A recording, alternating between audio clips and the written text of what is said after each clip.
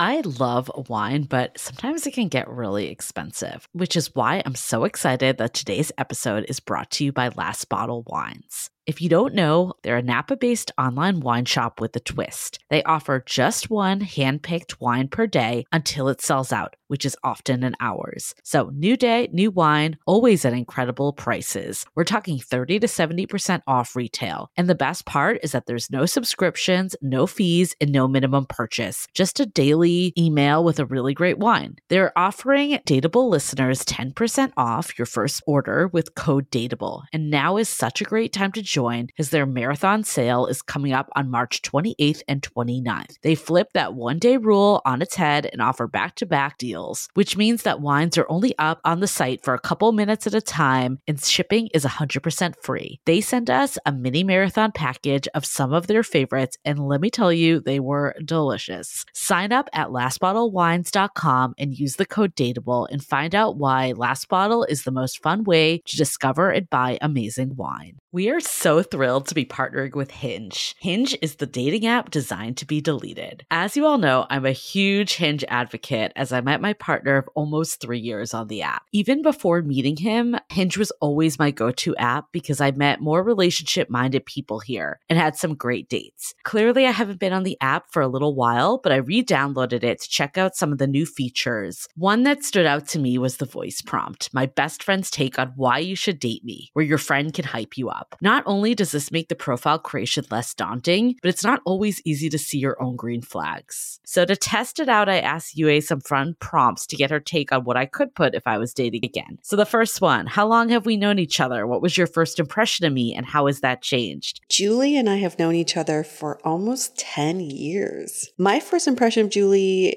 was that she's very social, but I've learned that she has a lot more depth to her beyond the social butterfly that she is. My next prompt, what do you think are my green flags? I would say she's deeply loyal. She believes in love, curious mindset, and she is fearlessly ambitious. And then last but not least, what kind of friend am I? Julie is the kind of friend who will always have your back, no matter what. Damn, that feels nice to hear. So download Hinge and try voice prompts today. Then find someone worth deleting the app for. The Dateable podcast is an insider's look into modern dating that the Huffington Post calls one of the top 10 podcasts about love and sex.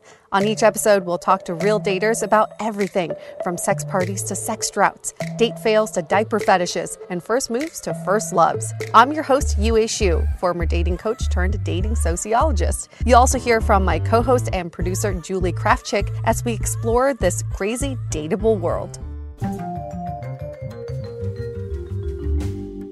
What's up, Dateables? Welcome to our season finale of the Dateable podcast for season 13. We've had quite a run for this season, and I can't believe we're already at the end of this season, but it doesn't mean that's the end of our podcast. It just means, we go in seasons, so we get a little break for ourselves, and then we ramp back up again. This is not a goodbye. It's just more of a see you next year. This episode is the perfect way to tie up this season, which we're talking about breakups. But beyond all of that is how do you close the door, find a finale to a previous relationship, and then move forward from there. I think that's the more important part is, yes, we want to be compassionate about the ending of relationships, but then how do you propel yourself forward and find your person? So this is where we're at. I think this is a perfect episode for anyone that's in the thick of it. And apparently this is breakup season right now. From Christmas to Valentine's Day. I guess that's when shit hits the fan. You spend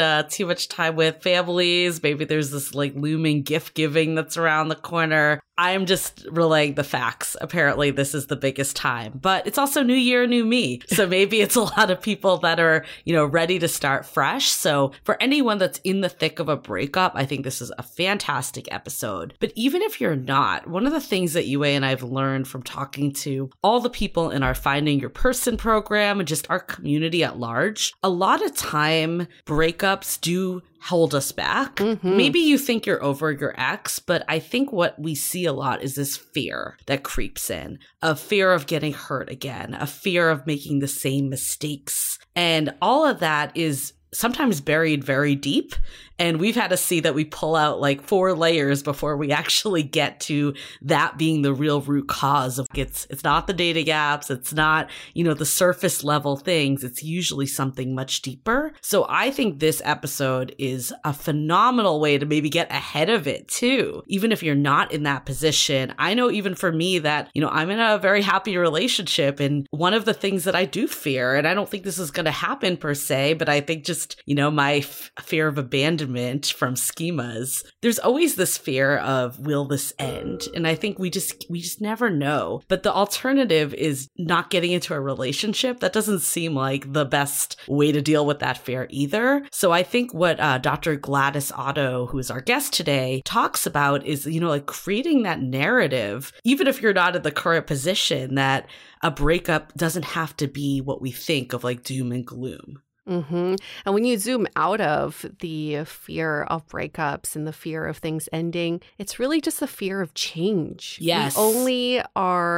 know what we know, and we are comfortable in the person we used to know, the relationship we used to know, and we fear the unknown. How do we know that this change is going to be good for us? And this episode is really about being brave enough to face a change and to know that your next step is going to bring you closer to what you want and not detract you from where you were not getting in that previous relationship. Yeah, I think what I've really come to terms with too is, we always say this, the only person you can control is yourself. I mean, it's a scary thought that in reality, someone could change their mind any day about something. That's regardless of what relationship you're in. That is just real life, even if you're married. And I think the only thing that we can really do is be secure enough with ourselves and happy enough with ourselves that we know that we'll be able to pick ourselves up if there was something that happened and changed in our relationship. And I think there's a lot of empowerment that comes with that, because it takes the fear away. And it's, God forbid I broke up with my boyfriend.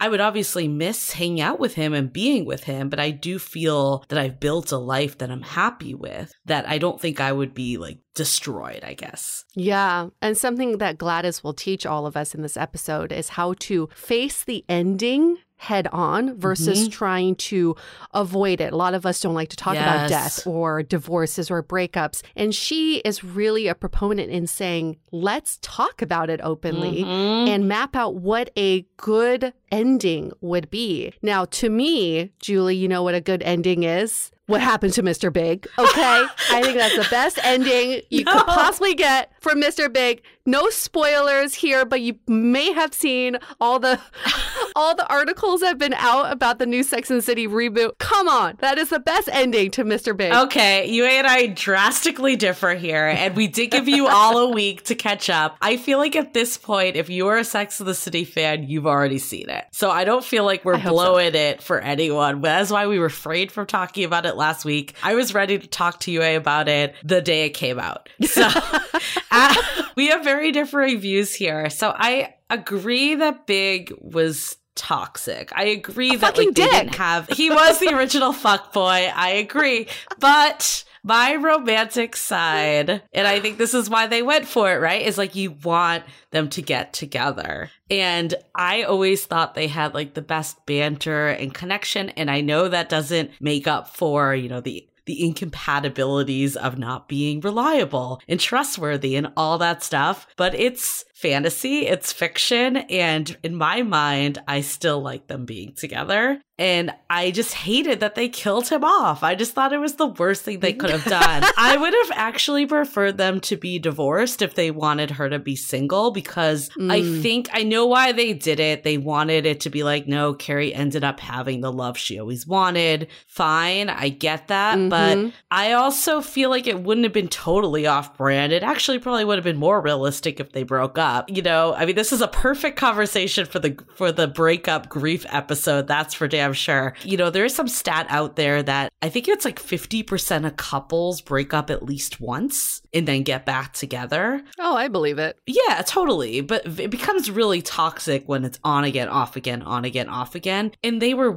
on again, off again for 8 years or something. It was definitely some bullshit. Yeah, but I get it. Like, they had to do it for the storyline. Like, they couldn't just have Carrie in a happy relationship. And we talked to Candace Bushnell about this. We had her on the podcast, and Carrie is based off her. She was Carrie Bradshaw. And Mr. Big existed. He was an executive at a magazine. The Natasha character did exist. He did leave her for a 25-year-old, but they never got back together. There was no cheating. There was none of that reconciliation. I get why Sex and the City didn't go that direction, because it was so, core to the plot. Killing him off, I hated it. I'm still upset about it. It's been weeks and I'm still upset about it because it was just morbid. I think that was like part of it. And I don't love that the like plot now is, unraveling their past relationship and her now like suspecting something was going on with Natasha.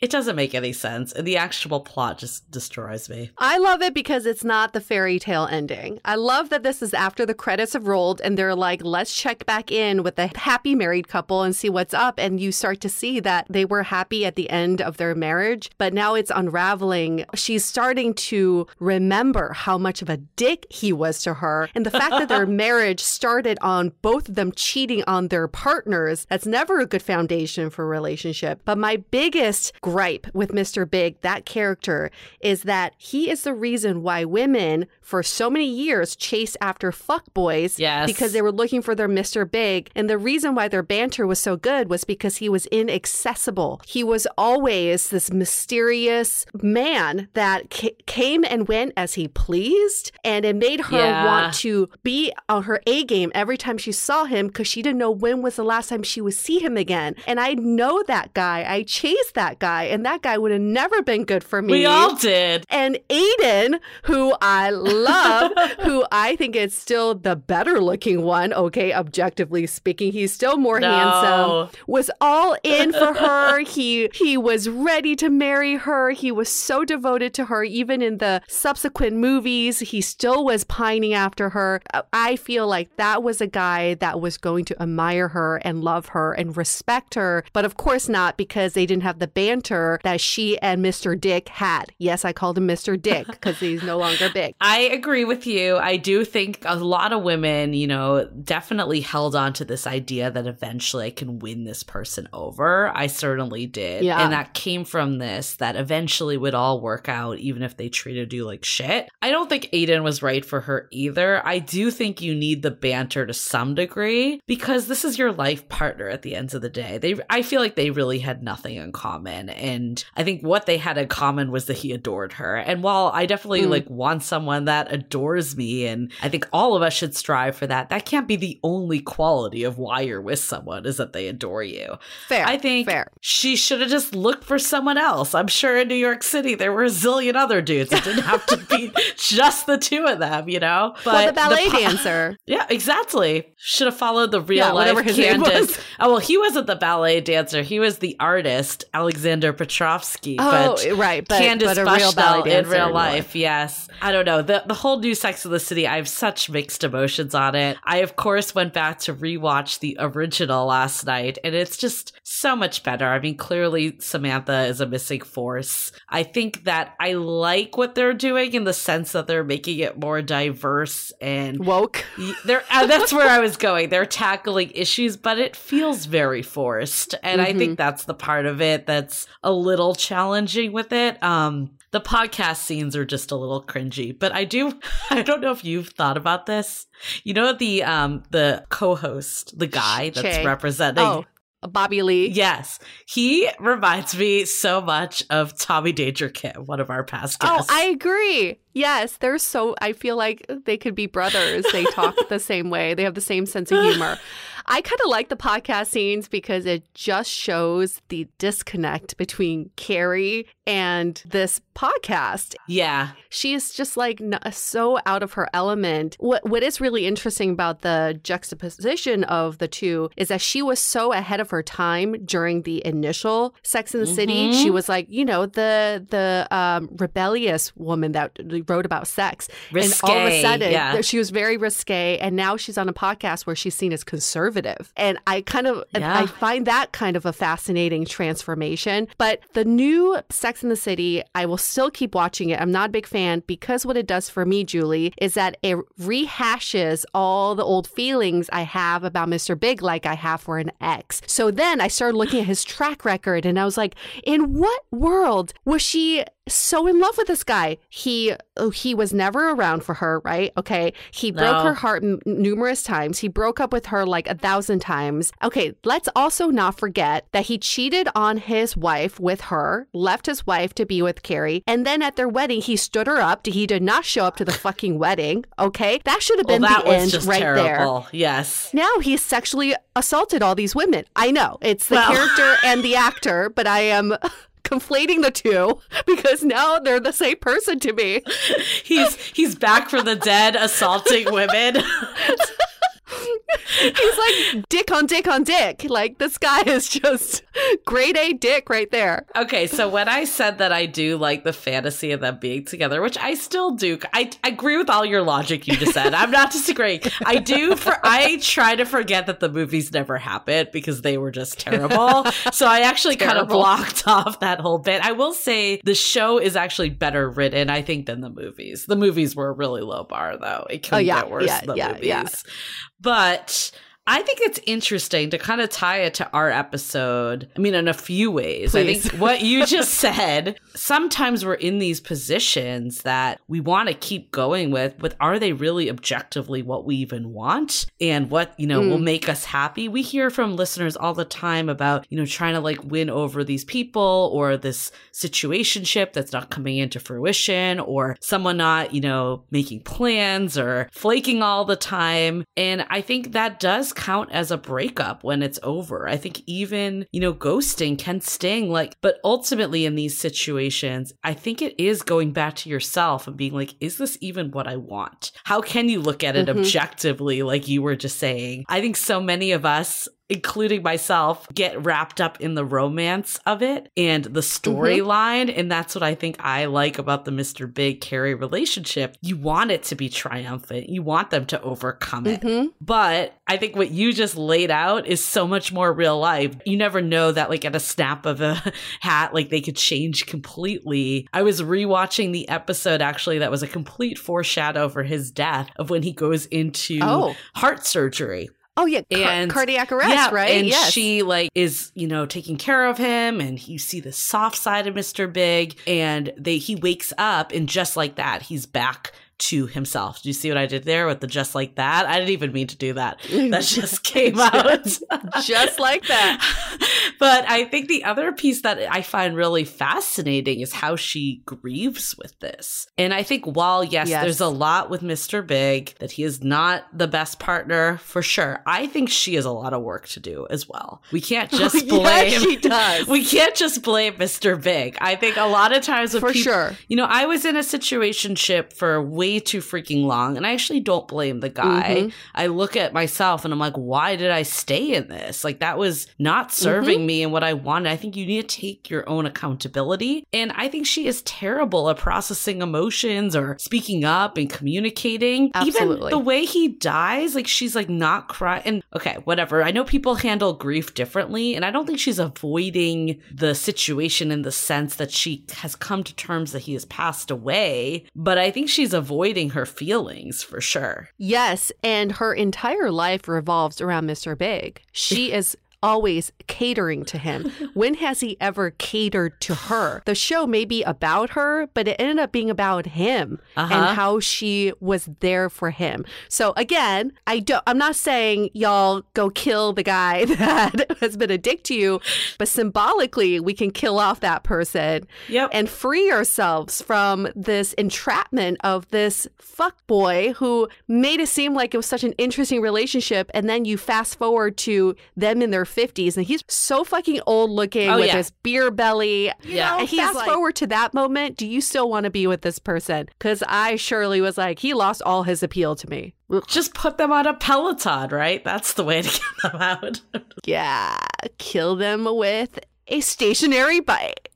The Peloton commercial, though, is the funniest thing I've ever seen with Mr. Big. Like, they planned that so well. I mean, the whole thing is fascinating to me. Peloton claims they did not know they were being used in this way. Oh, yeah. It was all planned. I was going to say, like, how did they come back with that ad so damn fast with it? So fast. And it was like a Peloton instructor was playing the character. How would she have done it without any sign-off? But I do think their whole... When I was like rewatching that episode of him with the cardiac arrest, he does this thing like, I'm alive, in that voice, and in that ad he did the exact same thing, and I found it so funny.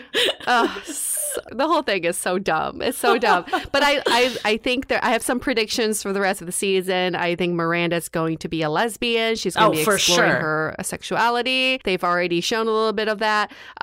Charlotte's daughter is now non-binary, and she's going to have to navigate that with her family. Yep. So yeah, we're pushing the boundaries a little bit. This is actually, Julie and I had this vision for a new Sex and the City. What would it look like in 2021? And that's pretty much how we pictured it, except with younger people. Sorry, we did not have 50-some-year-old characters in our idea. And Carrie is definitely going to be back on the apps. Oh, yeah. That would be fascinating. Well, Aiden's coming back. Oh my God, is he? No, I don't know for sure. You don't know that, I don't know. I think she needs to go out on Tinder and find someone new. That's my feel. Well, I just looked through, like to look through Aiden's Instagram and see if he's had any work recently, and he hasn't. So he's definitely making a comeback, just so you know. Whatever his real name is. John Corbett or something? Yeah. Oh, his name is John. Yeah, anyone that's not a Sex and the City fan is probably just like, what the fuck are you guys talking about? But I would go on a gamble that a lot of our listeners are OG Sex and the City fans. Yeah. Oh, yeah. Even my boyfriend's like super into what's going on right now, and he never even really watched. Mine too. He's like, this is great. He's like, this is terrible, but I'm going to keep watching. Yeah.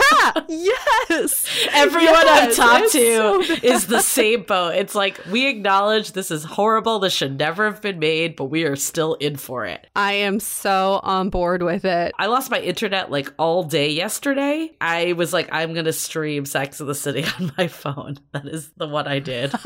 You watched it on the phone? That is pure desperation. I didn't realize.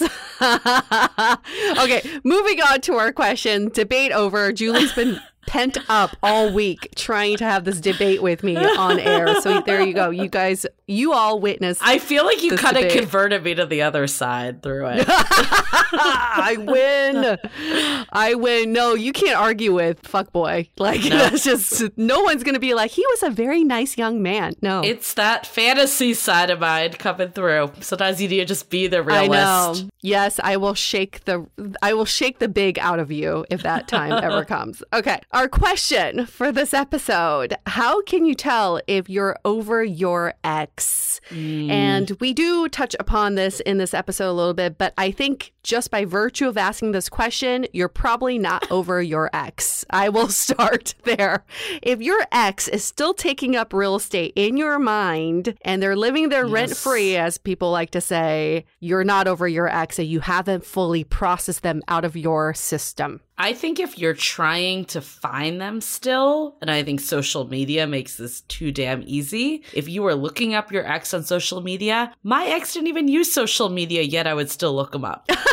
He like barely posted ever, but I still would search for him. And then there becomes a day that you don't anymore. And that's when you know that you've moved on, or when you're secretly hoping they're going to text you out of nowhere, or, you know, everything you see reminds you of them in some way. And then one day you're just not thinking about them. And I think that's when you have moved on from your ex. Oh, I've been there so many times. There are days that a lot of us try to recognize patterns. Well, usually he would have texted me by now. Usually after we break up, he would have contacted me by now. And then you get all disappointed if they don't. That's when you know you're really not over it, because you're still counting down the days. And I've also found with myself, I know I'm not over an ex when I talk shit about them. If someone's like, oh, what was your last relationship like? If I go on a first date and then I talk shit about them, how terrible they were or how toxic they were, I know I'm not over it because it's still affecting me somehow. You start to feel like you're over your ex when it doesn't affect you like that anymore. You can talk about it more objectively and not get all worked up about it. I think it can swing the other way too, is even if you're not talking shit about them, but you're comparing everyone you meet. You're keeping them on this pedestal, because I've been there before where I would come out of the date and be like, this was horrible because they're not like my ex, and be upset instead of giving a new person a new chance. That's one piece of it. Yep. The other side is sometimes I would find myself even talking about my ex on dates. And that means that you're not over it. You know, I think there's a time and a place to reveal some of your past relationship history, but especially on a first date, I don't think that's necessary. And I think sometimes when you're spending a lot of time talking about your ex, there's an ulterior motive that you just want to talk about them, and not because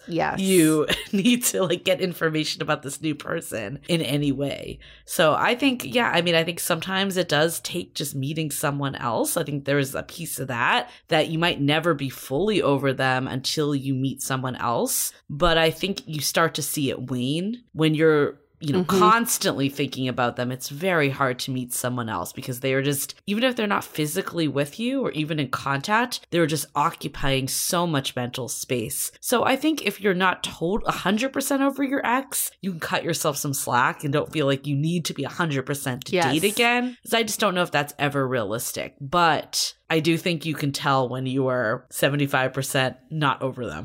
And that's probably not the right place to be in to date. No, and you know it. You just feel it because you're still indulging yourself in those moments of memories. You're still going down that path of, I remember when we did this and how we met and the moment he or she said this to me. Yep. You're still living in that world in the past. You haven't exactly come into the present. So how can you even focus on the future? And like Julie said, it's be very open to that feeling. That's okay. Don't be too hard on yourself, but also acknowledge that that's what you're going through. Something you'll hear in this episode is you have to fully process the person before you can say that you are over them. And processing means feeling the feelings still and not ignoring them. Every time you think of your ex, it doesn't help you to say, no, I'm not going to think about it. I'm going to distract myself, because they're going to keep coming up anyway. So you just got to go through the process of getting them out. Yep, that's why Carrie's fucked. She just hasn't gone through the process yet. It's just going to come out in Waterworks season finale. I can see it already. Oh my God. Sometimes processing is different for different people, but coming to terms with what's going on and not holding them on this pedestal is really important. I feel like there's so many good things that I want to start talking about, but we have an entire episode to do that. So we're going to move on to some announcements. So like Yue said, this is our season finale, but don't worry, we will be back starting in January. We will be taking 1 week breather over the holidays, so no worries. We will be back the first Wednesday of January. If you're not subscribed already, make sure to hit subscribe so you can get it Tuesday night, right when the episode drops. And if you are, there's usually a little delay. So if you're not subscribed, sometimes it takes longer to get that episode. So get on it. The other piece is send it to a friend. You know, there's always an episode in our back catalog that is exactly what someone needs to hear in the moment that they're in. We guarantee this episode about processing breakups is probably super relevant either to you or to someone you know. So send the love around and share this episode out. Mm-hmm. So the last announcement we all know that January to February is super hot for dating apps. It's, what is it? The first Sunday of the new year is the Super Bowl of dating apps, the busiest day of the year. Mm-hmm. I think it's, that new year, new me. Valentine's Day is always, something that's in the back of our minds, whether we like it or not. So we all hear all the time from you all how difficult dating apps are and how challenging they are. And we really strongly believe it does not have to be that way. I mean, I know firsthand, that's how I met my partner, and I've met other boyfriends from apps as well. And I think they really are a great resource. So we have something very special that's coming. We're not going to say all too much. We will say it's not a program like our Finding Your Person program. It is a bit different. So you can wait till January to hear what we have up our sleeves. Woo!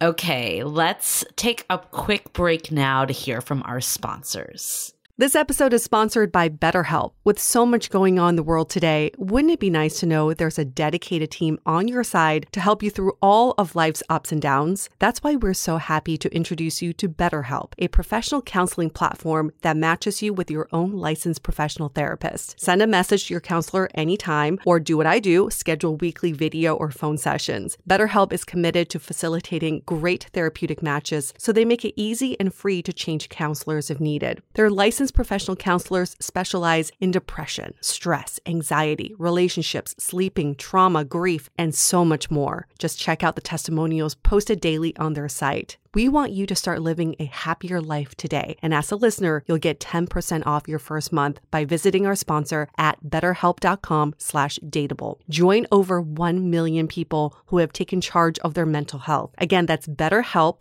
betterhelp.com/DATEABLE. This episode is sponsored by Via. We all know there are things that can help set the mood in the bedroom, but did you know a little THC could also do that? Yes, Via has developed a unique blend of pleasure-enhancing cannabinoids, libido-strengthening herbs, and a low dose of THC all into one mind-blowing gummy called High Love. This gummy, wow, it will awaken your senses, increase blood flow, and intensify any sexual experience. I've been pleasantly surprised by the High Love gummies because it is just the right amount of THC for me to have a good time without feeling sleepy. And hey, if THC is not your thing, Via also offers a wide array of other gummies without it. And everything legally ships in 50 states with discreet packaging directly to your door. So if you're over 21, you can get 15% off and a free pack of award-winning Dreams THC plus CBN sleep gummies with our exclusive code DATEABLE at viahemp.com. That's VIIAHEMP.com. Let the gummies work their magic. Head to viahemp.com and use the code DATEABLE to receive 15% off and one free sample of their Sleepy Dream gummies. That's viahemp.com and use the code DATEABLE at checkout. Take your passion and pleasure to a whole new level with High Love from Via Hemp. This episode is made possible by Armoire. Armoire makes getting dressed easy. With a clothing rental membership from Armoire, build the perfect wardrobe with brands that are high quality, unique, and recommended just for you. All you have to do is take a 5-minute style quiz and select items from your dynamic, personalized closet. The styles show up at your door in as little as 2 days. Then when you're ready for new clothes, just swap them out. Listen, I live in Southern California. There is absolutely no need for puffer coats or any sort of those winter jackets. But when I travel anywhere else in the world in these cold months, I'm often burdened with the task of getting winter clothes. And now with Armoire, I can just rent my winter wardrobe. It's brilliant. Right now, our listeners can give Armoire a try and get up to 50% off their first month. That's up to $125 off. Just visit armoire.style/dateable. That is armoire.style, spelled ARMOIRE.style/DATEABLE to get up to 50% off your first month and never worry about what to wear again. Try Armoire today.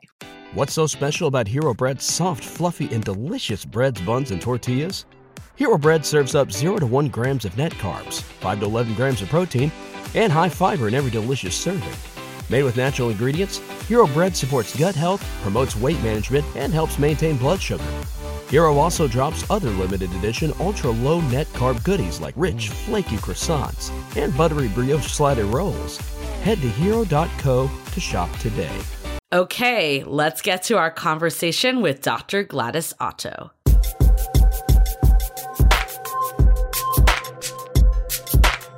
I know that we were trying to figure this out, but the last time we saw Dr. Gladys Otto, I think it was how many years ago? 3 years ago? Is that what we decided on? 2 years ago, right before world changed. Right before the world changed, but we saw you talk about grief and I guess parting ways, things that happen in life, and it really moved us. So we're so happy to finally have you on our show, Gladys, to talk about everything that has to do with breakups, changes, the end, the beginning, because with every beginning, there is an end. With every end, there is a beginning. So who is Dr. Gladys Otto? She is 47 years old, lives in Mexico right now. She's been there for 9 months and loving it. She has no plans of leaving Mexico, as she told us. Originally from California, she's a clinical psychologist, grief and loss expert, public speaker, and author of The Good Goodbye: How to Navigate Change and Loss in Life, Love, and Work. In addition to co-hosting her own podcast, Time Out with Gladys and Ula, Dr. Otto has shared her thought leadership in several top publications and podcasts, including BBC News, Forbes, TEDx, Lincoln Square, NPR, NBC News, and the Dateable Podcast. Gotta add that to the list of credentials.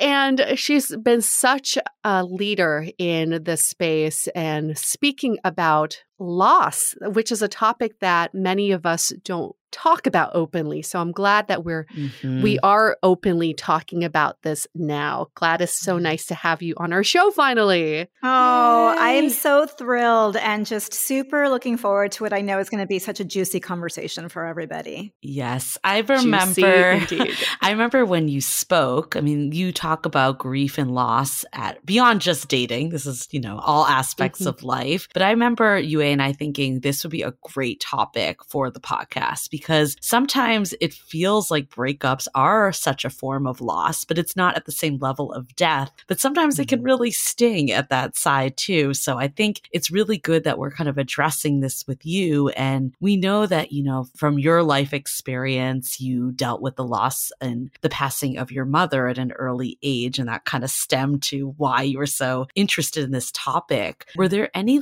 romantic situations that you kind of experienced loss in too? Kinda, yeah, many. Where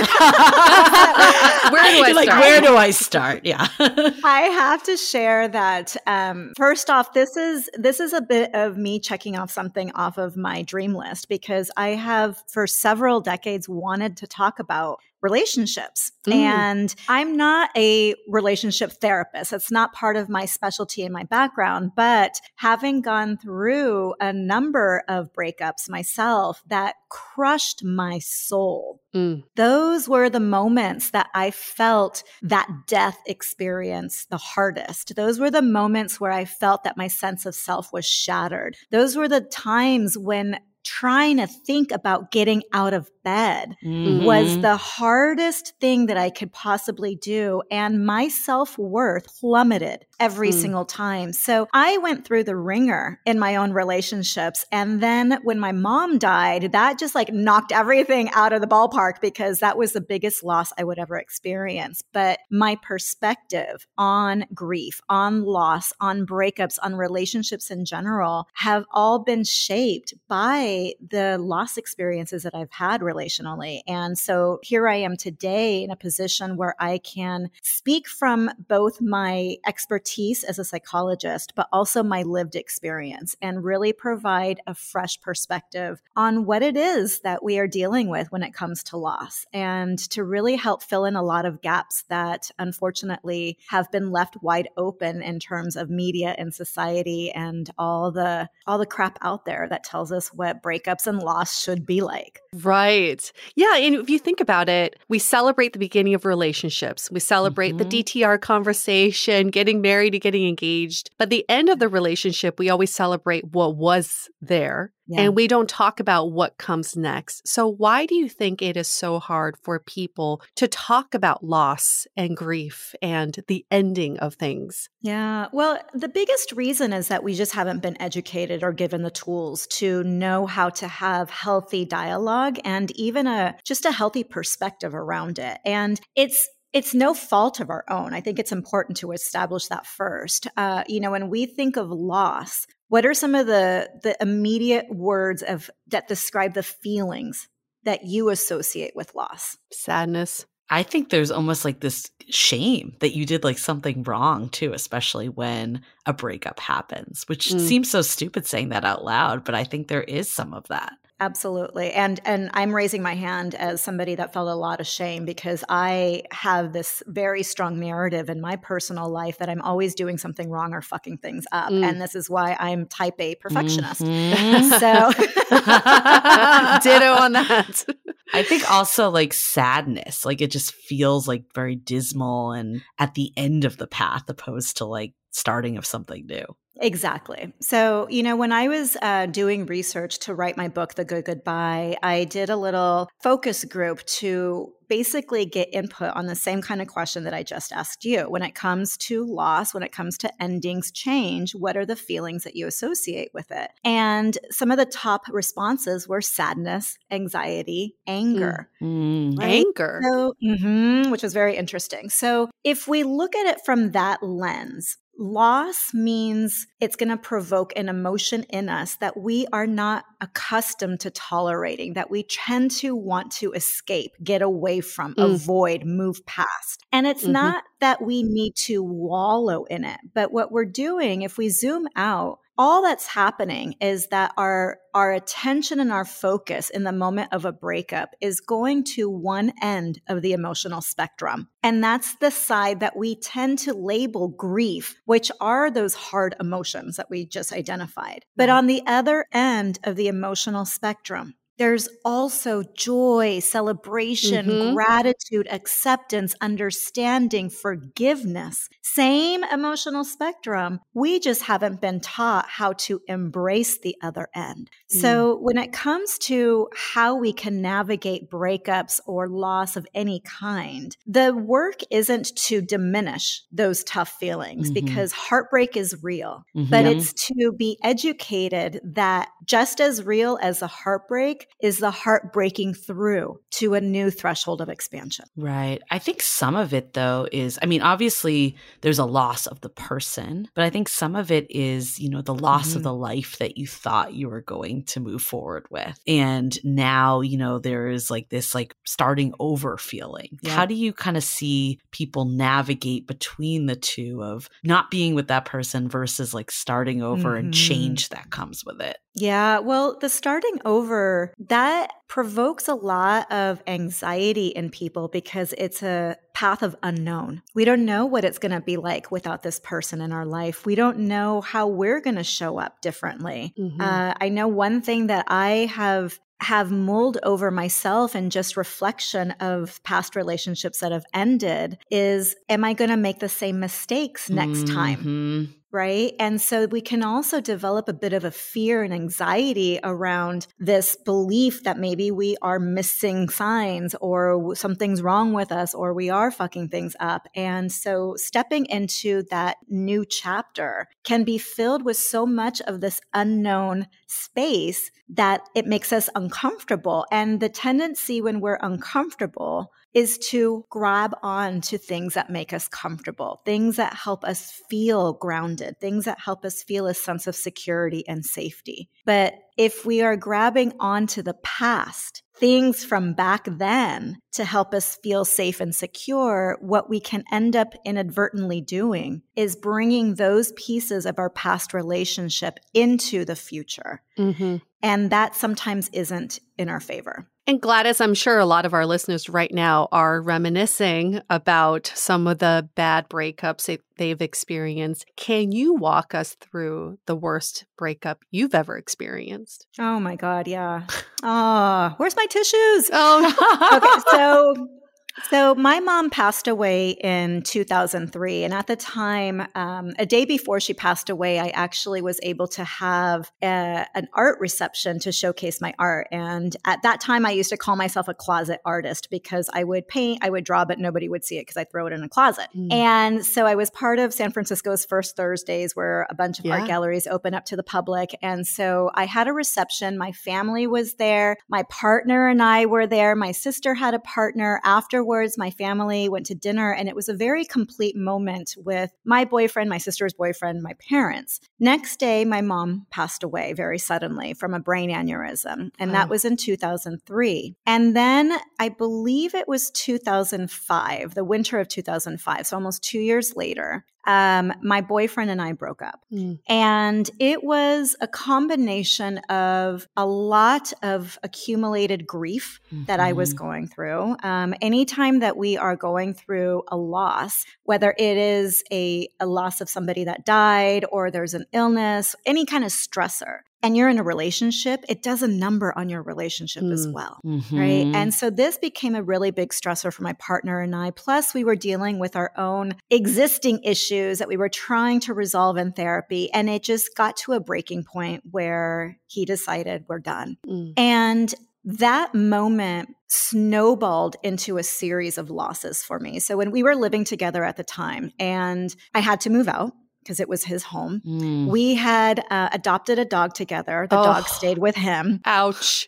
Oh yeah. I was then living on my sister's couch. I went to my friend's place for over a month and I was staying in her daughter's bedroom. I was not eating. I was drinking Ensure to just get enough kinds of calories and nutrients within me. And remind you guys, this is like a couple years after my mom died. So this is like grief on top of grief, but also in addition to my life changing physically, our dog being separated from me, friends also separated. So there were friends that kind of allied with him, friends that allied with me. So my social life changed. Then I had to leave the community that I was living in San Francisco to find a new rental on my own. And a couple months after that breakup, a cousin of mine was killed. And she was getting married on Valentine's Day. And the night before, there was a drive-by shooting and her unborn baby were killed. My gosh. Talk about fucking trauma and loss in a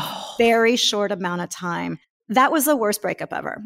And I will tell you, it's been decades since I've talked about this, but going back now and just reflecting on it, I'm having two feelings. Number one, it's like, holy crap.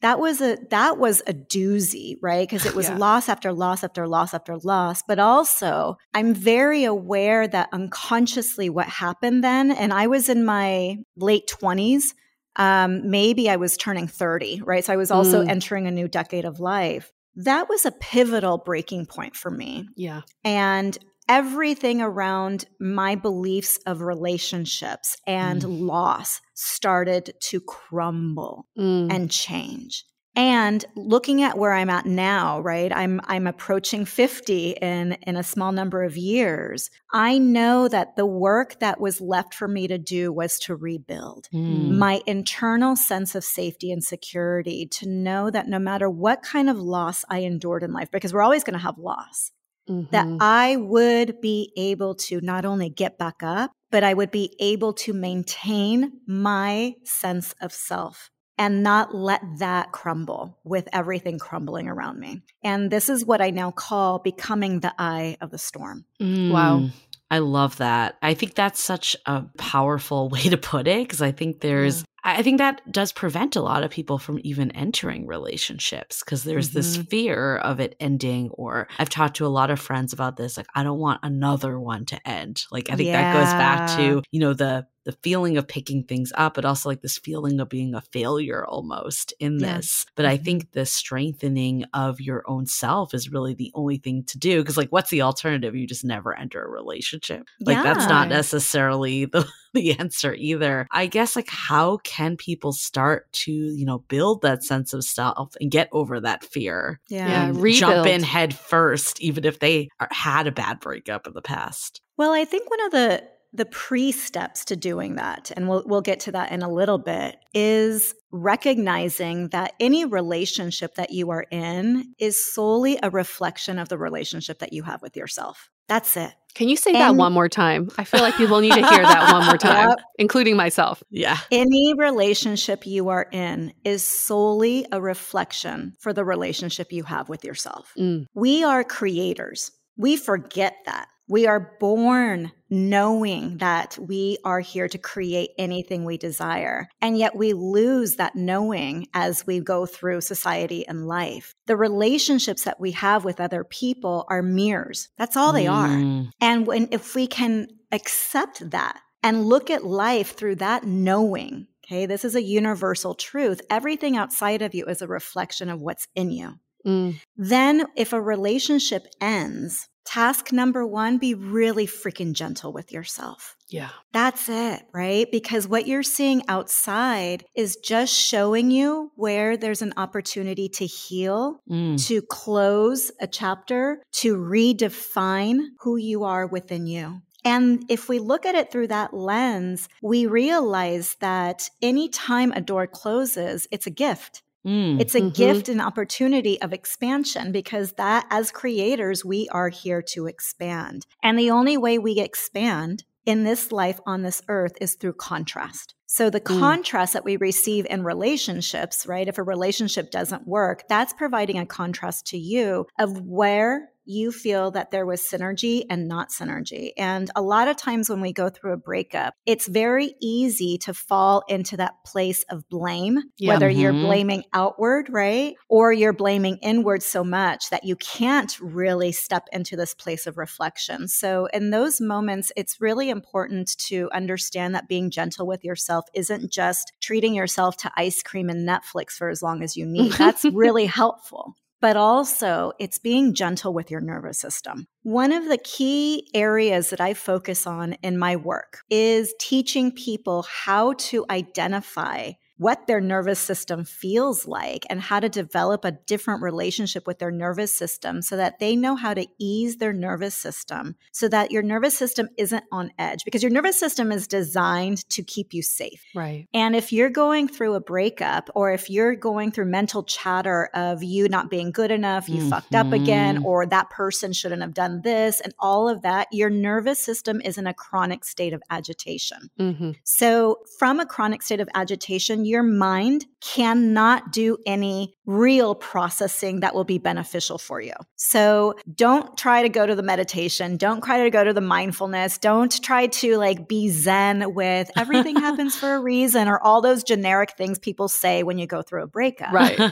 Instead, get clear on what your nervous system needs and help de-escalate your nervous system so you can feel that deep breath. That's when you know your nervous system is chilling out, is when you feel that exhale throughout your entire body. Then you can start to go to your mind and do some of that recorrective self-talk, because your mind now isn't in fight or flight mode, right?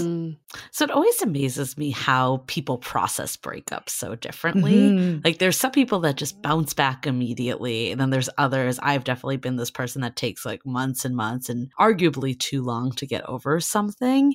I guess like what are your thoughts on this? Like there's a Sex of the City saying that like it takes like half the time you dated to get over someone. Is there kind of like a silver bullet, or is it really like person by person, or have the people that kind of get over it quicker figured out how to process it better? The first thing that came to mind is it takes as long as you need it to until it doesn't feel good anymore. Yeah. And that's going to look different for every single person. So what does feel good mean? Now this can I won't go down the rabbit hole too much, but I think there are two ways to understand feeling good. If you are suffering and you don't like that suffering, right? You could say this doesn't feel good. But if you have a history of suffering and suffering has kind of become your norm, it might be a comfortable place for you to be. Because it's a default. Right? It's your default. And so it's like a security blanket.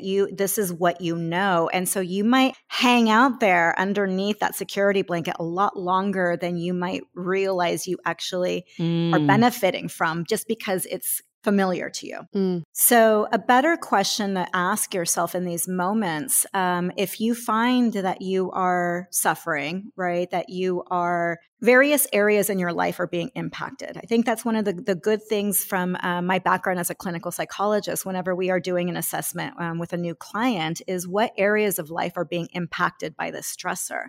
If you find that you are becoming more isolated, or maybe you're becoming extra clingy, right? Like you're talking to friends and you're repeating the same story over and over and over again, right? And then that friend gets tired of it. So you go to the other friend that's fresh and is going to listen to it all the beginning.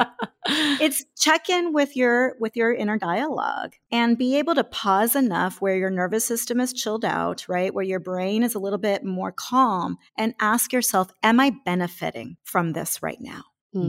So instead of looking at, okay, this should be 6 months because it was a year relationship or whatever, look at it. Am I benefiting from this feeling right now, day by day? And sometimes it can be an hour by hour question. And then what about the flip side? Because I could see like the people that bounce back. I know I had a friend once that, had this terrible breakup, was dating someone new within like a month. And then it all hit 6 months later. Yeah. Is there this possibility of kind of avoiding the feeling when you're jumping back too soon? Or is there a way that you can process it and still jump back in? Again, I think it varies by each individual. I have a really dear friend of mine who has made it a practice to not date anybody for a year after he's ended a relationship, so that he can actually be in a place of self-reflection. Because he also understands this universal truth. Everything outside of you is just a mirror for what's in you. He wants to learn from all of these moments of contrast. So he takes the time that he needs, and he's put a time frame on it. I don't think you need to be that prescriptive, but if you've gone through a breakup and then you immediately meet someone new and your full attention is on that new, but you haven't felt closure or completeness or resolution of the past, just know it's going to come back up. And, some people are cool with that because they need a little bit of that buffer space to just recalibrate. And again, if we look at it through that lens of a nervous system calibration, right? Like we got to do things to help our nervous systems recalibrate so we can feel grounded and safe again. That's all we're trying to do in these moments. We're trying to find safety. We're trying to find security. Some of us find safety and security in isolation. Some of us find safety and security in connection to other. So if we look at it just as us simply trying to regulate all that barrage of emotions, we can't have prescriptions or timeframes for anybody because it's going to depend on that unique person. Gladys, I don't know if you've seen this pattern, but in my dating coach experience from years and years ago, I found that a lot of people after a breakup would be fine in the first few months because they're like, there's so many people out there. There's online dating. They start dating pretty frequently. And then one day something reminds them of their ex. It's a smell, it's a place, it's a type of food, and they just break down. Yeah. And in those experiences, all of my clients said, I just need to seek closure. What are your thoughts about this overwhelming need to seek closure? Is it necessary? And is there such a thing as seeking closure? Yeah, what does closure look like? It reminds me of the 5 stages of grieving. And for those listening that aren't familiar with it, this was developed by Elizabeth Kubler-Ross. So 5 stages of grieving are denial, anger, bargaining, depression, acceptance. So that response that you're talking about, the first couple of months, they're fine. There might be some shock in it, right? It might be some denial. We don't know. It depends on per person. It might be that they've just fully gone to the acceptance place and now they're just moving through the layers. But there was an unintended interpretation that the final step in the grieving process is acceptance, which is what you're referring to as closure. We're complete with it all. We feel resolved. We're good. We've integrated. We can move on. We're not affected anymore. And I called bullshit on that in writing my book, The Good Goodbye, because if we become so finite in thinking about this, we are not accepting that loss, change, grief is an evolutionary process. Everybody doesn't have to start with denial and end at acceptance. And so my approach, which I call the Good Goodbye approach, is more counterintuitive in that I start with acceptance first by redefining acceptance as just recognizing what's in front of you without trying to change it. That's it. I think that is so important because I know I can speak to my past breakup that was like one of those I couldn't get out of bed, like detrimental breakups. And there was this period that I did not accept what happened, that I thought, you know, if this changed, then like this will work out. And it was kind of like, oh, I'll just check in like 3 months. And then, you know, like there was always this feeling of like, this isn't over. And in my head, I thought like, this is still my person, even though it was over. How can you get to that stage of acceptance? Like, how can you be kind of like, I mean, in theory, it could have been just like, this is over. Like, this isn't your person. But that seems a lot easier in retrospect when you're not going through it. How can you help someone when you're in the thick of it? Right. Well, it goes back to really asking yourself, am I benefiting from this right now? So lying in bed, thinking that maybe in 3 months you'll get back together, does that benefit you? And if the answer is yes, right, you're not going to change. Right. If you find benefit in it, I mean, you can have Oprah Winfrey and Deepak Chopra talking in both ears, and they might not change your perspective because you're still finding value in holding on to this possibility. Now, one thing that I do recommend is, and this is a really tough one. I mean, I'm pausing on even saying this because I understand that when you're in the thick of it, you're just too focused on the emotional experience. So I'm going to caveat this by saying one great practice to have is, as you're going through the thick of it, practice regulating your nervous system on a daily basis with something as simple as a technique that I developed called the reset remedy. It's repeating 4 phrases to yourself over and over again to stop the mental chatter that's driving you crazy. And you guys all know what I'm talking about. Like, you're watching TV, but you're replaying shit in your head and over then and you're over thinking again about what that person will say. Yeah. Okay. That's called rumination. Okay. Or perseverative thinking. So the reset remedy is a way to stop that, to press the pause button so your nervous system can chill out, you can recalibrate your thoughts, and you can just have a moment of peace. Okay. Now, as you practice this over and again, the part that I was hesitating on offering, because I know how grueling breakups are, it is to practice going within. Where do I want to go next? What do I want this next chapter to look and feel like? How do I want to show up today? In this moment, in this hour, in this minute? Am I benefiting from what I'm experiencing right now? Because remember, everything external is just a reflection of what's inside. We overemphasize keeping our focus on the external. Them. What if this? What if that? What are they doing on Facebook? Oh my God, they were at a party. Who is this person that just liked their post? And then we start keeping the focus external. That is a way to avoid the invitation internally to take care of yourself. And a beautiful visual to hold. If you had a little 3-year-old child that was sitting by your feet with scabbed knees and elbows, okay, a torn face that's bleeding, tears streaming down their eyes, looking up at you, asking for help, how would you respond to them? Would you ignore them and get on Instagram to check your ex's latest story? Right. Or would you turn to this little 3-year-old and say, how can I help you? I'm here for you. And you guys, if I had the ability to give myself that kind of attention when I went through my breakups, I wouldn't have dragged my self-worth through the gutter as often as I did. Right. But I had no connection to my sense of self. And that's all that we're asking you to do in those moments when we say go inward. Just envision your little 3-year-old saying, please hold me and let me know I'm going to be okay.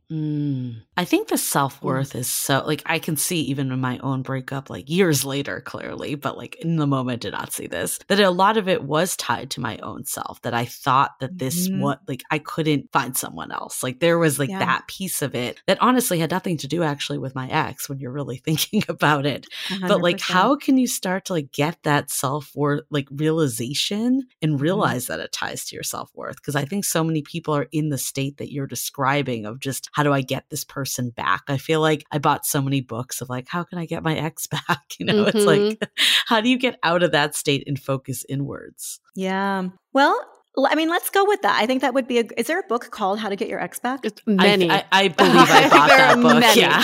I feel like if there isn't, someone should get on that SEO immediately. I know. I'm like, maybe I should write that next book. Yeah. And then be like, and look at yourself. That's how you get your ex back. Just one sentence. That's it. Thanks for your 1099. Thanks. You guys are actually going to write that book. Okay, so here, let's go with that, right? If you're in a state of how do you get your ex back, let's work with that energy because that's where you're at right now. That's what's real to you. That's where your focus is. Number one, recognize that everything is energy. Everything is energy. The energy you put out is the energy you receive back. So if you want the energy of your ex coming right back to you, you got to get your energy in that right state to actually be a vibrational match for what your ex is at so that he or she comes back to you naturally. Okay. Being in bed, ruminating on stuff from the past does not help you raise your energy to be at a vibrational state of calling love back in. Mm-hmm. What we don't realize is that when we are heartbroken, right? When we are aching, when we are in a state of suffering, a lot of times we are identifying as a victim. And victim state energy does not attract love, relationship, connection energy. It just doesn't. So if you want to get your ex back, you got to raise that vibrational energy up to being an empowered, open woman, man who is ready for love. And the only way that can happen energetically. Okay. And there's research around this, right? Was it Osho that did the studies on water? If you look at the way that you talk to water or to plants, there were studies done on this, and you talk to one plant through negative self-talk and you talk to another plant through positive self-talk. Guess which plant grows fastest? Fascinating. Right? Yeah. Okay. So if we look at it through that lens, give yourself benefit of the doubt. Love on yourself. Do the positive self practices that you know how to do, not to minimize those tough emotions. Be with the emotions as though it was a little 3-year-old needing your love. But when you do that inner work, you will raise your vibrational energy to that place where it is a match for love, because love is the highest energy vibration that we have on this planet. And it is an energy of openness. And when we're wounded, we're not open. Right. So you got to heal first before you're going to welcome in a healed relationship. And it's bullshit that I remember when I was in my 20s being like, fuck yeah, whatever. I got to love myself first. I couldn't tolerate it. And I didn't want to look at it because I hated myself, you guys, back then. I genuinely hated who I was as a human being. And that was a result of a lot of childhood trauma. So I was closed to it. But through my work that I've done in my own therapy, my own healing practices, and obviously my background as a psychologist, and then going through multiple other relationships to practice, what I'm sharing with you all now is the golden ticket to stepping into a new chapter where you can receive anything and everything you desire relationally. But you got to realize that you are your own generator of energy. No one else is. So it has to start with you first. Okay, let's take a quick break for a few messages. We are so excited to share with you our new podcast, Exit Interview. Dates don't usually end with a satisfaction survey, and yet we rate everything in our lives, from Uber drivers to local coffee shops. So why don't we do the same thing when dating? We're here to conduct the ultimate romance review, featuring daters hungry for love who have agreed to call up old flames to gather honest feedback. Welcome to Exit Interview. He upgraded himself to business class while I was in economy. Wait, wow. What? There's feedback that will make you cringe. She could be a little bit hard-headed, like not reading the writing on the wall. And feedback that will make you swoon. When she said that she had feelings for you. I had no idea. Really? And maybe you'll learn a thing or two yourself about how you can be a better dater, lover, or partner. Obviously, I was going to learn something. I didn't expect this. Welcome to Exit Interview. Listen to Exit Interview on the iHeartRadio app, Apple Podcasts, or wherever you get your podcasts. I do want to ask you a kind of a controversial question here. Controversial between Julie and I, basically. We debate about this all the time. And sometimes it's not black and white at an end of a breakup. Maybe you don't want your ex back, but maybe you don't want them completely out of your life either. So I personally murder my exes in my mind after we break up. I just feel like I cannot, it doesn't serve me to be around them. That's how I move on. Julie and a lot of our listeners feel like it's fine to stay friends or contact your ex later down the line when you feel like you're ready to. Is there I'm sure you will say that it's up to the individual, but do you believe that there is a strong stance on something like this of keeping your ex energetically around? If you had asked me that question 7 years ago, I would have said, absolutely, you don't have to keep him in your life. When you're done, you're done. You close the door, you move on. That helps you get closure. I went through a breakup that was a very significant breakup for me in 2015. Okay. This also was clustered around me closing the doors of a university where I was a president and CEO. So I was going through, again, a number of goodbyes. I was also leaving the corporate career that I had built, venturing out to start my own business. And my ex had said to me when we were still in a relationship, some comment about how he's friends with all of his exes. And I looked at him with bewildered eyes and said, what?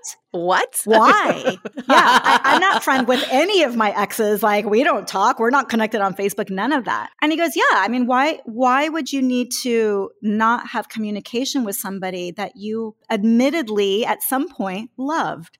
Love doesn't end. And I'm like, we did the whole argument thing, right? And I think you and I are probably in the same camp. And Julie, you would have been on his camp. Well, this man was persistent, and we are the best of friends today. And I would have swore that it would have never happened. Now, would I invite this in with past exes? No, because remember, everything is energy. And the energetic vibrational state that I'm at, having done all the inside work that I have, I'm high vibe. Okay? Yeah. So for me to invite in an ex that maybe isn't high vibe, maybe hasn't done the same kind of spiritual work, that will not necessarily be a good energetic match. So to have him to have him in my life for me personally would not really bring value, right? It might be familiar, it might be nice, but do I need to put a steel wall between us if they reached out? No, absolutely not. I had one ex reach out to me after several years of breaking up, and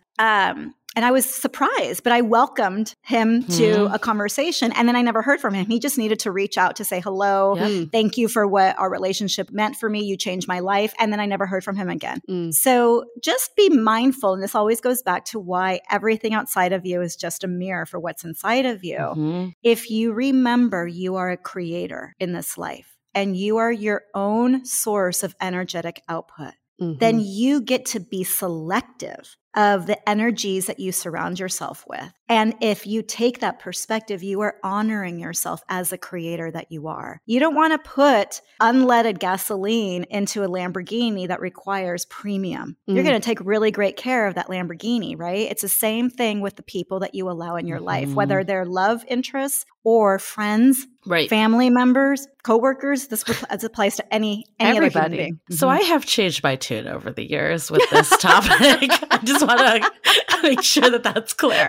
For the record. Okay, so in theory, I agree with your ex of this is someone you loved. Why wouldn't you want this person in your life? I would say even before I changed my tune, there was always a period of no contact, of, having to process it and get over it. I have a lot of thoughts on no contact, and we can maybe talk about that after. But to wrap this piece up, I think my tune has changed because I had my most serious breakup was an ex that stayed in my life for 5 years, and it was never really platonic.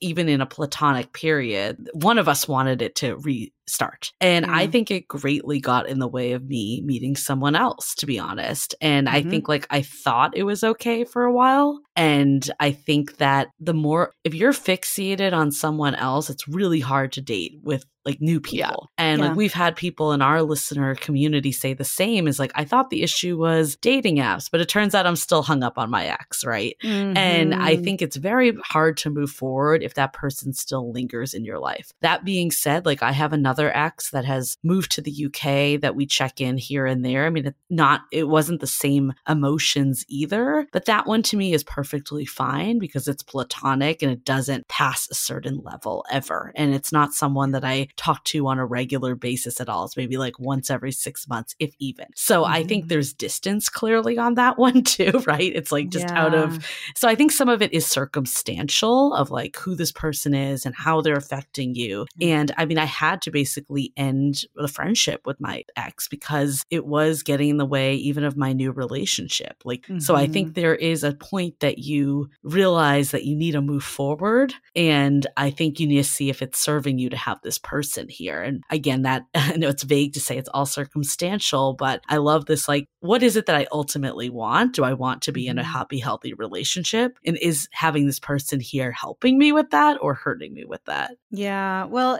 and one thing that can make it complicated is that we tend to think of that other person, if we're having a hard time moving past the relationship, we tend to think of them in their idealized state. Always. Yep. Right? Yep. If this person were to change this, then we would just be so happy. Or maybe I can just get over this part that bugged the shit out of me when we were together, and then it wouldn't be that big of a deal. And what we're failing to do is really honor what is. This is why I talk about acceptance as that first part of creating a good goodbye experience. If you can recognize what's in front of you for what it is without trying to change it, you stop putting your energy into trying to change the past. It's done, right? And then you can go to that next place of understanding where you're at and where you desire to be. And we've given a number of examples of how you can go about doing it. But remember that if your doorway, and my friend said this actually, my ex, who's one of my best friends now, he said, if your doorway is filled with energies that are not at the vibration that you desire, okay, and not, you can't think of the future vibration, their idealized self, it's who they currently are now, what they're bringing to you energetically. If you've got a doorway full of the energies that are not aligned with the energy you are at, the energies that are right for you cannot come to you. So you got to clear the doorway. Right. And one way to do this, just be mindful that it doesn't have to mean a severe ending. It doesn't have to be that steel door closing down around you. I created something called the Good Goodbye Ritual as a way to help people clear the energetic buildup, the gunk that's in you. So, and, you know, symbolically clear that doorway from an energy perspective through a beautiful and simple ritual where you can come to a deeper sense of understanding about what happened and find more of an acceptance of that you can integrate into your narrative of the breakup. Because it's the narrative that you're playing in their head that screws you over or keeps you tied to the past or holding on, right? Right. So the Good Goodbye Ritual is a way to be able to honor what happened as a rite of passage. And through this energetic cleanse and release, be able to come out of the other side clear internally so that you can make better choices, that you can actually think more objectively about what you desire as that next step. And this is a ritual that I've done through majority of my breakups. This is a ritual that I will do anytime I'm going through a transition or change. And you guys, it doesn't have to be a difficult one. Sometimes breakups, I actually have a dear friend of mine that's going through a breakup, and him and his partner are doing this breakup in such a beautiful, beautiful, intentional way. They're doing it through a lens of love. They're communicating throughout it all. They're processing their feelings together, and they are also expanding into their own new chapter in a way that is actually recognizing even more that their time together only allowed for a certain amount of expansion as a couple, and now they're expanding individually. But their way of creating this rite of passage allows them to soften into seeing breakups not as something that has to be painful, ugly, angering, or shame-filled, but rather a breakup can be a beautiful transition into a new threshold of expansion that you can do together with somebody. Right. And the ritual that I created allows you to do it on your own or with someone to be able to really ease up a lot of that chunkiness that can get hard, and just clean out your energetic pipes, because that's often what we don't know how to do. That's such a beautiful way of explaining or describing a breakup too, because we often think breakups need to be nasty. If it's not nasty, there's something wrong with that, right? Right. So we can even shift the verbiage we use around breakups and how we want to describe them. But if that is the case, and we do have this beautiful breakup and we're doing all the self-work, when do we know we're actually ready to date again? Yeah. How do we know? That's a great question. Well, how have you known in the past? A lot of mistakes. I mean, I think for me, I've definitely gone on dates and realized I wasn't. Like, I remember coming out of a date, like, crying, and it had nothing to do with the person I was with on the date. And I think they're also on the other flip side, like, after my last breakup, I took time to myself. I dated a little and felt like I was okay with it, but not super excited to be meeting new people. So kind of paused again. And then there was this day, I don't know what happened, but you just magically hit this day of like, I'm ready to meet people again. And it's hard to say like what that is, but I think for me, it was better to wait to that day than to start trying to push to meet people when I wasn't there. And I think sometimes it's tempting because you're like, I don't want to lose time. I think especially for me after a second breakup, the first one I had spent so much time like ruminating about it that I was like, I want to get back out there and not lose any time. And that kind of just like came back to bite me, I thought. Yeah. I thank you both for being so honest around it. And I'll share something, a revelation that I had several months ago this year. Because I see everything in the world through the lens of energy. Okay. And, you know, my own podcast, Time Out with Gladys and Ula, we talk about the one topic that nobody wants to talk about, which is death. And not just physical death, but the metaphorical death, which happens anytime there is a relationship ending, anytime that you have an illness and you recover, anytime the world changes and all of a sudden you're on lockdown and then you got to go back up. It's all about change, because if you go through the layers of any loss or change that you experience in life, the reason we're so terrified of it or we struggle so much is because it's connected by a thread to our perception of death. Now, if we see death, right, as nothing more than a shift in our state of being, and we see death as a continuation of energy, because we're infinite beings. Energetically, we don't stop existing. We might not exist in a human body, but our energy state continues on. And if you look at anybody that has gone through a near-death experience, which is what Ula has gone through. So she died when she was 23. She's now 50. She's 23 when she died. And she came back to life after 20 minutes of being pronounced clinically dead. Oh, what a wild story. Yeah. And she's now 51. Okay. So anybody that's gone to the other side always talks about how amazing it is and how love-filled it is and celebratory and joyful and all these amazing words, right, that are just pure love. We don't have to die to experience that inner life now. So earlier this year, I was reflecting on my readiness to enter into a relationship, because it's been a couple of years since my last relationship with my ex that is friends with all his exes that I swore I would never be friends with. He's now my best friend. And I asked myself, if everything is energy, and if we attract according to our vibrational state, so wherever my vibrational state is at, that is that same vibrational state that I'm going to attract back. What's my vibrational state around relationships? And you guys, my heart sunk immediately, because I realized I have been afraid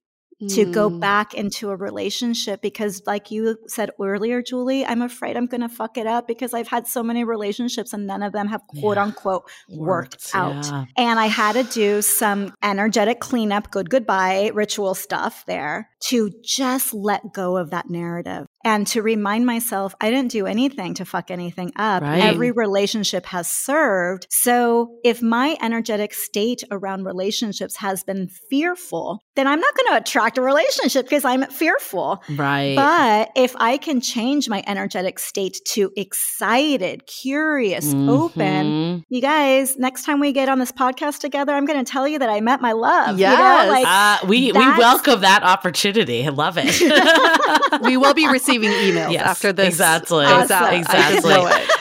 So I know I brought this up earlier, but I have this very mixed feeling of the no contact period. I feel like, it has helped me separate from the person, but then you also mentioned that it actually can help to work it through with someone. And then also the other side of no contact, I feel like so many of us do it as a means to an end. Like if I do it for a month, then they'll contact me because they'll miss me so much. I'd love to hear your thoughts on the no contact and if that's a tactic that helps or hurts or whatever. Yeah. Oh, I love that question. I want to ask you to ask yourself, what do I envision my ideal breakup looking like? When we are in the midst of a breakup, again, we have a tendency to focus so much on the external, on the other person to avoid the opportunity, the invitations to go inward. So empower yourself by remembering you're a creator and ask yourself, okay, I'm going through this ending. What's the ideal version of how this ending can go? How would it feel amazing to me to transition through this and to get on the other side and feel incredible about the experience? If your response is focused on, well, if that other person does this, or if they apologize to me for that, or if they come back, you're not really taking this question within you. How do I envision this ideal breakup looking like? Then you start there. If your ideal breakup involves contact with that other person, just be mindful that you are not in control of the other person's response to you staying in contact or their reactions at any moment in that period of continued contact. If your ideal breakup involves a period of no contact, remember that you do not control the other person's response to your no contact or any reactions that they're going to have in between. You can only control your response. And this is why I continually go back to it's so important to do that part of calibrating your nervous system so that you can entertain that question from a mental state of clarity. And if you see yourself,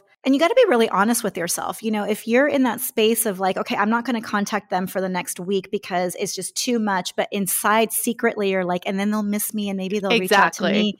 Right? Like, I love the honesty that you guys have created on this platform because that's the real stuff people are dealing with. You got to be honest with yourself. Is that the best version of the breakup that I want to go through? Or is that a manipulative tactic that I'm using? Right. And then why might I be trying to manipulate the situation? What am I needing in this moment? And is this benefiting me right now? So these questions that I've been sharing with you all today are important questions that you can write down and reflect on, and you can even use them as journal prompts. A lot of times when we take the time to just focus inward and do some writing, we can even do painting. Sometimes it can be walking and just reflecting on these questions. That can allow you to come from a place of clarity. So no contact with your ex for a period of time can become something very clear to you that you may or may not need. And then you get to revisit it every single day as needed because there is no prescription that works for everybody. But there is one reality is that you are creating the experience right now because you are a creator. And that means you get to create the breakup experience that you will have, right? And you are in full control of the narrative that you're writing right now. And if that narrative, you've been given free reign to that narrative being written in whatever scattered way that it is being written right now, that narrative will define the lens that you carry with you into that next relationship. So you got to own your story around this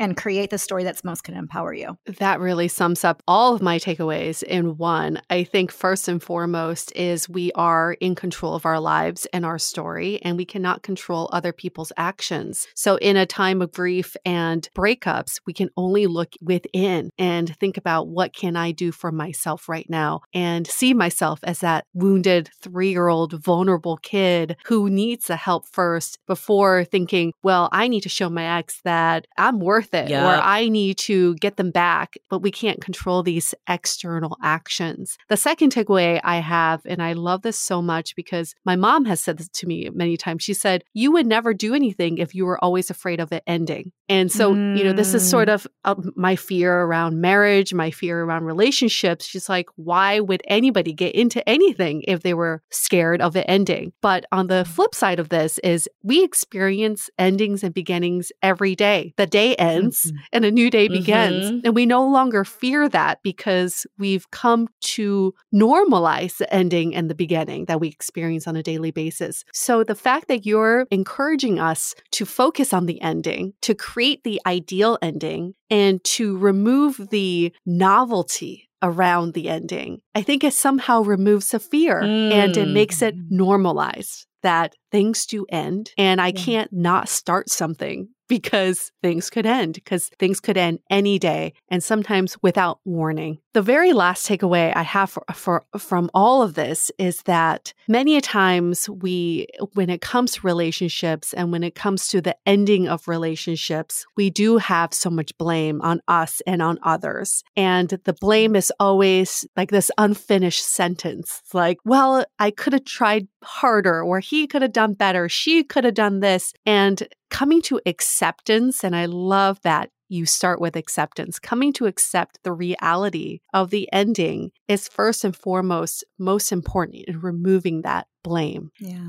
And relationships can be very seasonal. Sometimes they end without anybody's fault. It just, you come in and out of each other's seasons. And I think it's okay to see that and to lift the veil on that. So thank you for all those words of encouragement and inspiration. I think this applies to everything else in life too. And something you said really resonated with me, Gladys, is that your life on other areas of your life, you could be high vibing on all of them. But if you check into one specific area and you realize that your vibes aren't up to par with the rest of it, that's very telling. Sometimes we feel like everything's going well because we're seeing the other areas, but there are some areas that we're abandoning too. So it's good to check in on all areas of your life every once in a while. So Julie, what are your takeaways? I think my biggest takeaway is that, it sounds cliche, but like every end of a chapter is the beginning of the next. Yeah. And I think when we're really in the thick of things, it's hard to see that everything makes room for something that serves us better if we allow it to. And how do we remember and look at our own life experiences? I think a lot of us, I know for me, this has been the case, is every partner I've had has built on and become more serious. And I've learned more about myself and I've operated different in relationships. So instead of seeing things as I'm never going to find someone again, how can you look at it as a building block to where you're supposed to be?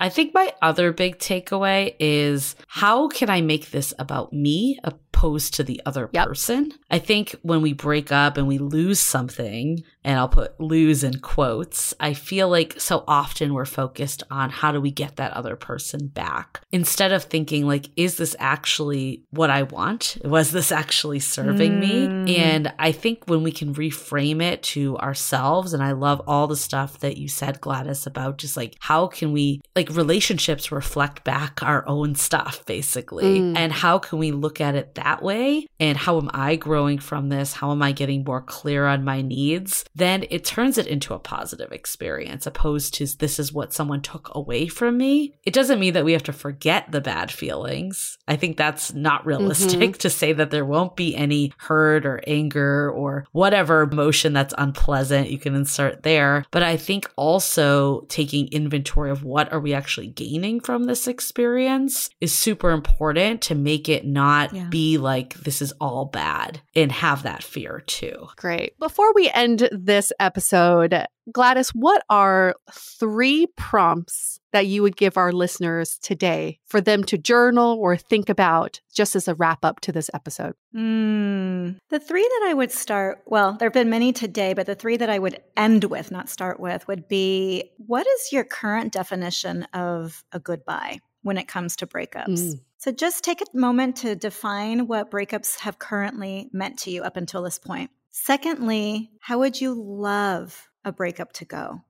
And get really descriptive, not from a place of who's doing what, but how it would feel for you. And get into that feeling as much as possible. A lot of times we focus on the doing and not the feeling of where we want to go.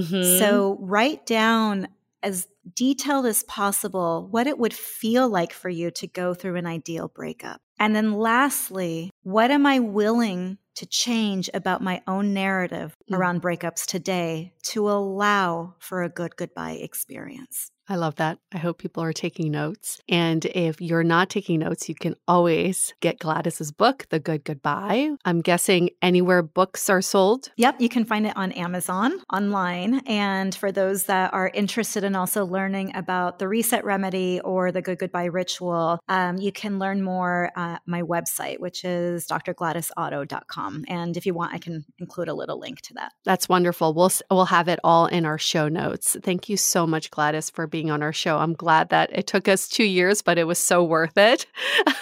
And a lot has happened in those 2 years. So we had a much more in-depth conversation this time as well. Okay, we're going to wrap up this episode. Stay dateable. The Dateable Podcast is part of the Frolic Podcast Network. Find more podcasts you'll love at frolic.media/podcasts. Want to continue the conversation? First, follow us on Instagram, Facebook, and Twitter with the handle @DateablePodcast. Tag us in any post with the hashtag StayDateable, and trust us, we look at all those posts. Then head over to our website, dateablepodcast.com. There you'll find all the episodes as well as articles, videos, and our coaching service with vetted industry experts. You can also find our premium Why series where we dissect, analyze, and offer solutions to some of the most common dating conundrums. We're also downloadable for free on Spotify, Apple Podcasts, Google Play, Overcast, Stitcher Radio, and other podcast platforms. Your feedback is valuable to us, so don't forget to leave us a review. And most importantly, remember to stay dateable.